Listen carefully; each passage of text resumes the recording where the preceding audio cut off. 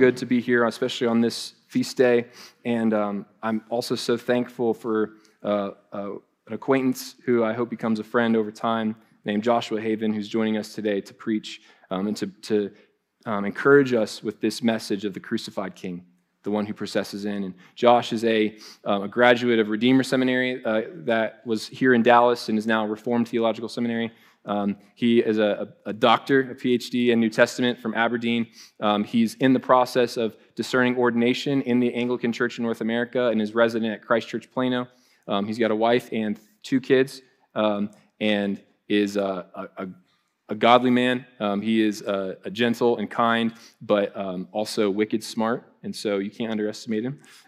He's very humble and would never say that about himself, but he is incredible. So I'm excited to hear from him today.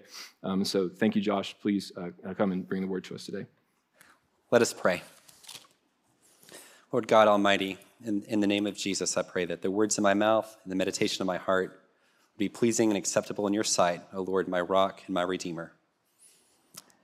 In Jesus' name, amen.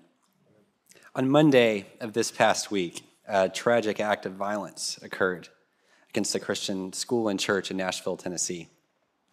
Though I've not spoken with him in a number of years, Chad Scruggs is the pastor of that church at Covenant Presbyterian Church, and I got to know Chad pretty well when he was a pastor here in Dallas. I was at Park City's Presbyterian Church for a number of years and met with Chad pretty regularly in 2017 to 2018. He's a man I greatly respect. And this week, in the aftermath of losing his 9-year-old daughter, Hallie, the public statement Chad released was the following. We are heartbroken. She was such a gift. Through tears, we trust that she is in the arms of Jesus, who will raise her to life once again. The pain that he's enduring is unimaginable, and I'm not sure what, if anything, I could say, but I wanted to share his words with you this morning because they are words that emerge from the good news that God declares to us in Jesus Christ on Palm Sunday. This world is desperately in need of salvation.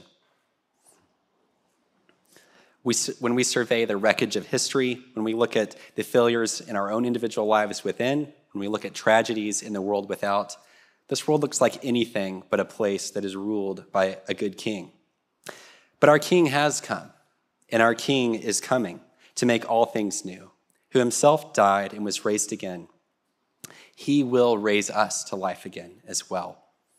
Though we do not now see all things in subjection to him, as Hebrews 2 says, we do see him who was raised from the dead, and we do pray, thy kingdom come, as we will later in this service. His kingdom is coming. It is not a project built by human schemes. It is God's kingdom, which we receive, and to which we are to testify in word and deed. In the crucifixion and resurrection of Jesus Christ, we have seen the truth about this world. We have already heard the final word of history, and it is God's word of life, not sin, sorrow, and death. That paradox that Jesus is the resurrected King, whose divine power is displayed in human weakness and suffering, seen on the cross, is perfectly dramatized for us today on Palm Sunday. About 1,700 years ago, sometime between the years 381 and 384, there was a woman named Egeria who was from Spain and wrote some letters back home to her sisters after she traveled to Jerusalem. And her letters give us great insight into early Christian devotion.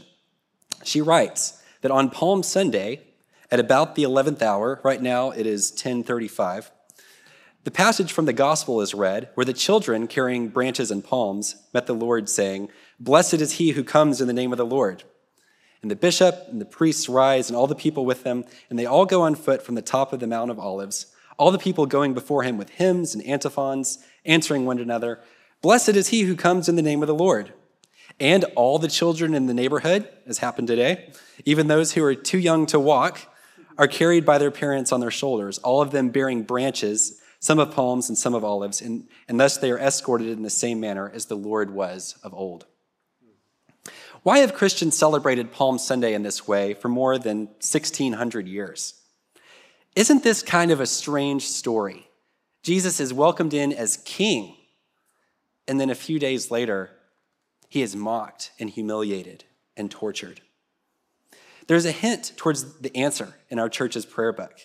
On the explanation about Palm Sunday, the prayer book notes that our worship service today has combined two ancient traditions in the church.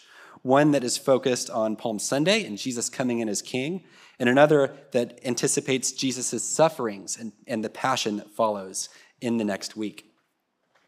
Palm Sunday, though, is so simple that it is grasped well by little children waving palm branches, welcoming Jesus as king. It is also so profound that we will wonder and marvel at its depths for all of eternity. Palm Sunday is about the paradox of how the kingdom of God strangely comes into this world through the cross.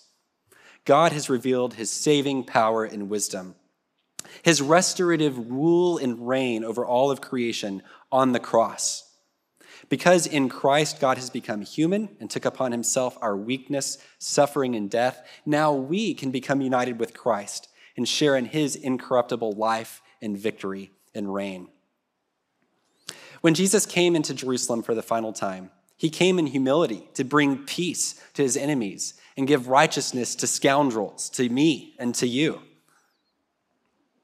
He came to restore humanity.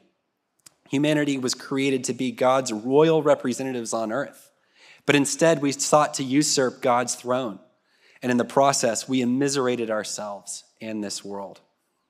But God has acted. Through the humiliation of Jesus Christ on the cross and his exaltation in the resurrection and ascension, God has established his saving and renewing reign on earth. And he invites us to come into that reign. He invites us into the world-scandalizing folly and weakness of the cross, so that all those who are united by faith with Jesus Christ may follow him in the way of the cross, in self-giving love to others, that we might also share in his resurrection. And so in order to better appreciate the events of Palm Sunday, in order to better understand what's going on, why we walked in here with palms today, we need to understand a little bit more about how these events are part of a bigger story in the Bible. Or it might be better to say how these events give meaning and coherence to the whole story of the Bible. This story is for us. It's about how God is for you, about how God is with us. But it's a story that's not ultimately about us. It's a story that's ultimately about Jesus Christ, a story that we are in Christ, we're invited to become participants in, the true story of our world and our lives. The big story of the Bible begins with God, the God who spoke all things into existence out of nothing, bringing order, establishing his reign over the waters of creation, that were formless and void. In Genesis, the whole cosmos, the sun, the moon, the stars, the solar systems that new telescopes are discovering all the time, all of the creatures on earth, the land, the sea, the water, are described in Genesis in language evocative of a temple. This is the place where God reigns. This is the place where God has come to be present. And the crowning piece of a temple in the ancient world was to put an image of God in the temple. And the image of God that's placed on the temple of creation is human beings. We are created in God's image and given a specific job in Genesis 1:27 to have dominion. We're to rule on God's behalf on earth, not tyrannically or exploitatively, but to care for creation in a way that leads for flourishing. Yet humanity rebelled, seeking to usurp God's throne, the gifts God gave us to reign on his behalf, were corrupted and produced the mayhem of human history. Like Jared preached at this church last week, we sought to be free in an absolute sense, to be our own masters, to be only determined by ourselves, and in so doing, we became slaves, not knowing that that is a false freedom. We became enslaved to and ruled by our own desires and subject to the forces of entropy and violence in this world. Gregory of Nyssa, writing in the 4th century, explains this well, that humanity exchanged self-directing freedom for the wicked slavery of sin and chose to be tyrannized by the corrupting power rather than to serve God and be under God's reign. But God, being rich in mercy, did not abandon us to self-destruction and not merely rescued us from destruction. God determined to restore humanity to being his royal representatives on earth. And through God's good king, God would ultimately bring humanity and all of creation to the purpose creation was intended for, namely, that God would be glorified by dwelling with us and we with him in his kingdom. This great story unfolds throughout the Old Testament and the history of Israel. God calls Abraham and makes covenantal promises to him, and specifically promises, I will make you into nations, and kings shall come from you, Genesis 17. In the book of Numbers, a non-Israelite, Balaam, probably not the best guy, prophesies that there's a coming victorious, triumphant king. A star shall come out of Jacob, he says. A scepter shall rise out of Israel to crush God's enemies, and he shall exercise dominion. There's language echoed from Genesis. God's ruler is going to come and restore humanity to be what it was meant to be, having dominion on earth on God's behalf. But after God delivers Abraham's children from slavery in Egypt, God makes a covenant with them at Mount Sinai and allows for them to have kings. The good king should abide in the word of God. But the tragic story of Genesis ends up repeating itself throughout Israel's history. And the book of Judges is particularly illustrative of what ails us even today. The stories in Judges are like a corkscrew. They follow a pattern and they just go deeper and further down every time. Judges can seem like an ancient book with nothing to do with the modern world. Who are these silly people who think they need a king? But it's actually quite postmodern. And Judges gives us a glimpse into a world where everyone defines their own moral norms. A refrain in the book is echoed in the closing words of Judges. In those days, there was no king in Israel. Everyone did what was right in his own eyes. Far from a utopia, far from a place of freedom and goodness, the story just devolves into tyranny and chaos and destruction. And in the history relayed later, there is finally a good king given. But even the best kings of Israel, even David, even Solomon, need redemption themselves. The worst kings in Israel's history wreak havoc. They commit unspeakable acts of evil. The people of God would ultimately see their kingdom torn in two, and one day their kings would go into exile because they were unfaithful to their covenant with God. Nevertheless, God remains faithful. He does not abandon his people, despite their infidelity, despite their failures. And the prophets, such as Malachi 1:14, God still announces, I am a great king. My name will be feared among the nations. Despite it all, God is still in charge of the universe, even in exile. Daniel records the pagan king Nebuchadnezzar after he's humbled, saying, talking about God, his dominion is an everlasting dominion, and his kingdom endures from generation to generation. All the inhabitants of the earth are as nothing. He does according to his will among the hosts of heaven and among the inhabitants of the earth. None can stay his hand or say to him, what have you done? Later in Daniel chapter 7, Daniel sees a vision of one like a son of man coming before God, coming before the Ancient of Days. And to him will be given a kingdom that all peoples, nations, and languages should serve him. His dominion is an everlasting dominion which shall not pass away. His kingdom one that shall not be destroyed. But we also begin to hear some really weird things in the prophets about this king and this coming kingdom. We hear in Isaiah, God's king described as a servant, as we heard read today, suffering for others. What could this possibly mean? The Psalms are filled with this tension as well. Psalm 72 is primarily about God's good king, singing things like this, evocative of Genesis 1. Give the king your justice, O God, and your righteousness to the royal son. May he have dominion from sea to sea and from the river to the ends of the earth. Long may he live. May his name endure forever. His fame continue as long as the sun. May people be blessed in him, and all nations call him blessed. Meanwhile, as our psalm for today relates from Psalm 22, we hear the cry of David, the king, forsaken by God, who suffers greatly at the hands of others. These tensions reach a breaking point later in the Psalms, in places like Psalm 97, which announces, the Lord reigns, let the earth rejoice. God is king. There has never been a time when God did not rule heaven and earth. And yet, while all things were created good, they have gone awry because humanity is corrupted as God's royal representatives on earth. Nothing is how it's supposed to be. But God is coming to set the world to rights. So in Psalm 98, All of creation is exploding with the glory of God, with anticipation at the good news. God is coming to judge the world. Let the sea roar and all that fills it, and the world and all those who dwell in it. Let the rivers clap their hands. Let the hills sing for joy together before the Lord, for he comes to judge the earth. He will judge the world with righteousness and the peoples with equity. Are we sure that is good news? That God is coming to judge the world in righteousness?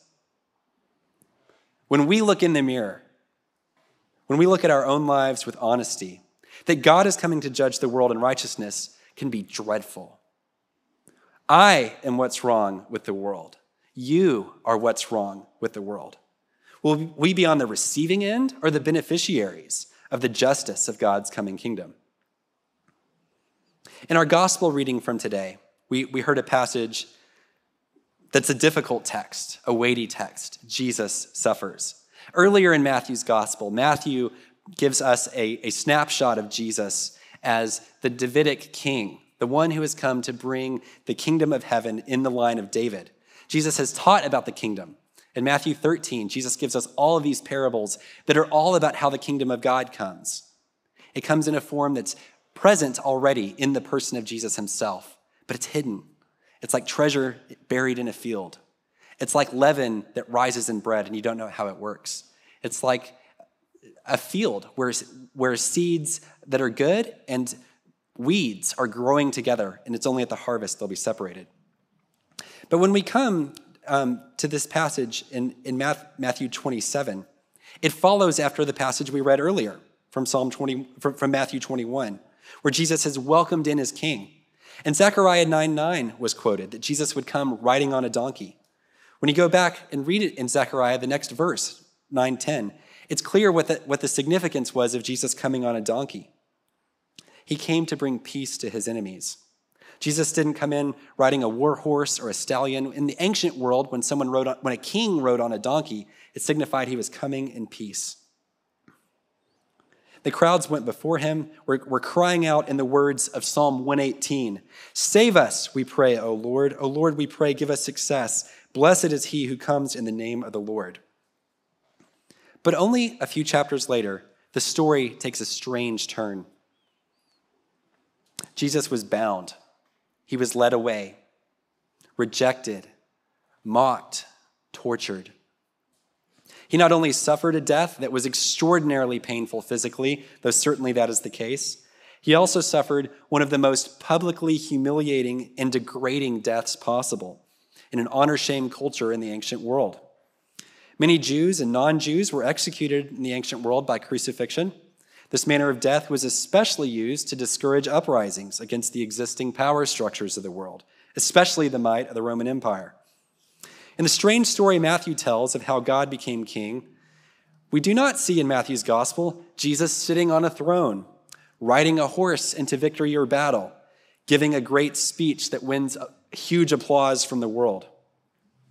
Jesus cries out on the cross in the words of Psalm 22, a cry of God-forsakenness, and dies. And yet, the weakness and folly of the cross is precisely where and how God reveals his saving power and wisdom. In Matthew's gospel, creation itself shudders, buckles, while God is on the cross. Midday turns pitch black, and the ground quakes. At this, Matthew says, when the centurion and those with him who were keeping watch over Jesus saw the earthquake and what took place, they were terrified, and they said, "Truly this man was God's son." A centurion, a representative of the Roman Empire with all of its might, all of its prestige, all of its great storied history, is undone by what he beholds on the cross. What did he see? Our epistle reading today from Philippians 2 unveils what was really there. Christ Jesus, though he was in the form of God, did not count equality with God something to be exploited selfishly, but emptied himself by taking the form of a servant, being born in the likeness of men, and being found in human form. He humbled himself by becoming obedient to the point of death, even death on a cross. Therefore, God has highly exalted him and bestowed on him the name that is above every name, so that at the name of Jesus every knee should bow in heaven and on earth, and every tongue confess that Jesus Christ is Lord, to the glory of God the Father. Jesus is the crucified and risen King, and he has come to make all things new. What kind of king is Jesus? In the words of Psalm 52, he is one who suffers in order to bring healing, forgiveness, and redemption to all of us who have gone astray. In the words of Psalm 22, he is one who screams out a cry of God-forsakenness. But Jesus also sings the rest of Psalm 22. He will yet sing the praises of the God who delivers in the congregation. In the words of Philippians 2, Jesus is the King who indeed was humbled and suffered in the most extreme ways possible, but who is also exalted as Lord of heaven and earth. Christ having shared in our condition that we might share in his. He having become our sin and died in our place that we might become his righteousness and share in his life. What does all of this have to do with us? What does the story of Palm Sunday have to do with us? I want to briefly suggest just 3 things. First, the bad news is that we are sinners, and God has and is coming to set the world to rights. The good news is that God not only is coming as judge, but the one judged in our place, Jesus Christ himself, is reconciling all things to himself, and we can be reconciled to God if we are united with Christ himself. The epistle to the Romans explains this well. While we were still weak, at the right time, Christ died for the ungodly.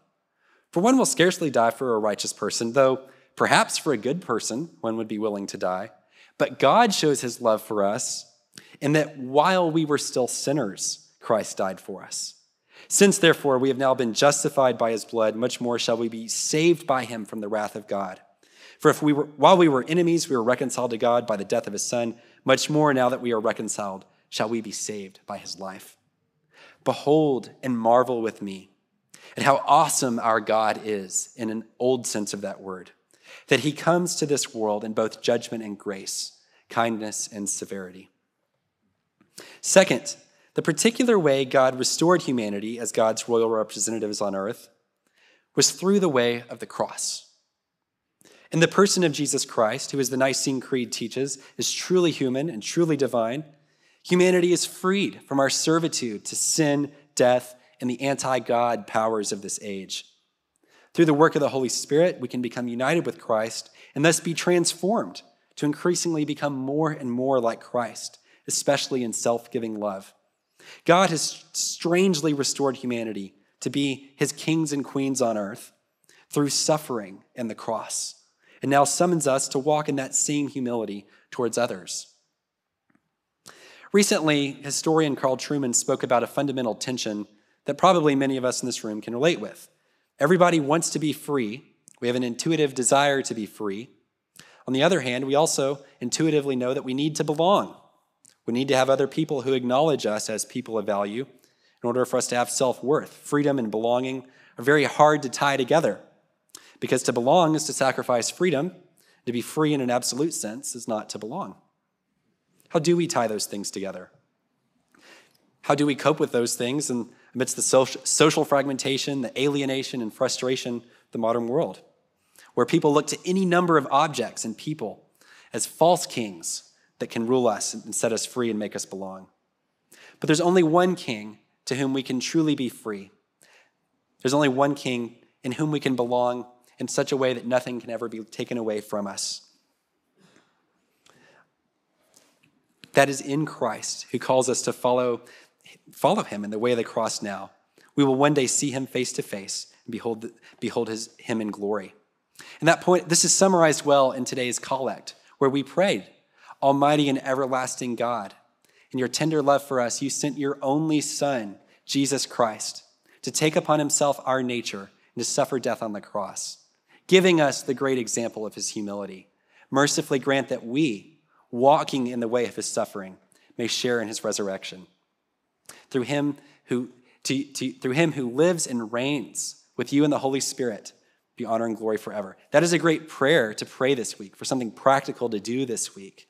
Pray that prayer, that God would help you share in the way of suffering and also partake of his resurrection life and hope. Last, in Christ, God has the last word. Palm Sunday is a cause for hope. Our Savior King has come, and he is coming. History is not just matter in motion. Our lives are not a nihilistic power struggle. History, rather, is the drama of how God became king over this world in the crucified man from Nazareth and rescued it back from the annihilating forces of darkness. The sum of our lives is not our personal failures and frustrations. The sum of this world is not the chaos and carnage of history. The truth about this world is not reducible to what we presently experience in it. We have already seen the truth about this world, that on Palm Sunday, Jesus has come to be the only king who can both set us free and help make us belong. And in his passion, death, and resurrection, the broken creation and our shattered lives become what we were meant to be. Listen with me to what Jesus says, ascended into heaven and now sitting on his heavenly throne in the book of Revelation. I heard a loud voice from the throne saying, "Behold, the dwelling place of God is with man. He will dwell with them, and they will be his people, and God himself will be with them as their God. He will wipe away every tear from their eyes, and death shall be no more, neither shall there be mourning, nor crying, nor pain any more, for the former things have passed away." And he who was seated on the throne said, "Behold, I am making all things new." That is our King. For now, through tears, we trust that Jesus will raise us to life once again. In the name of the Father, and the Son, and the Holy Spirit.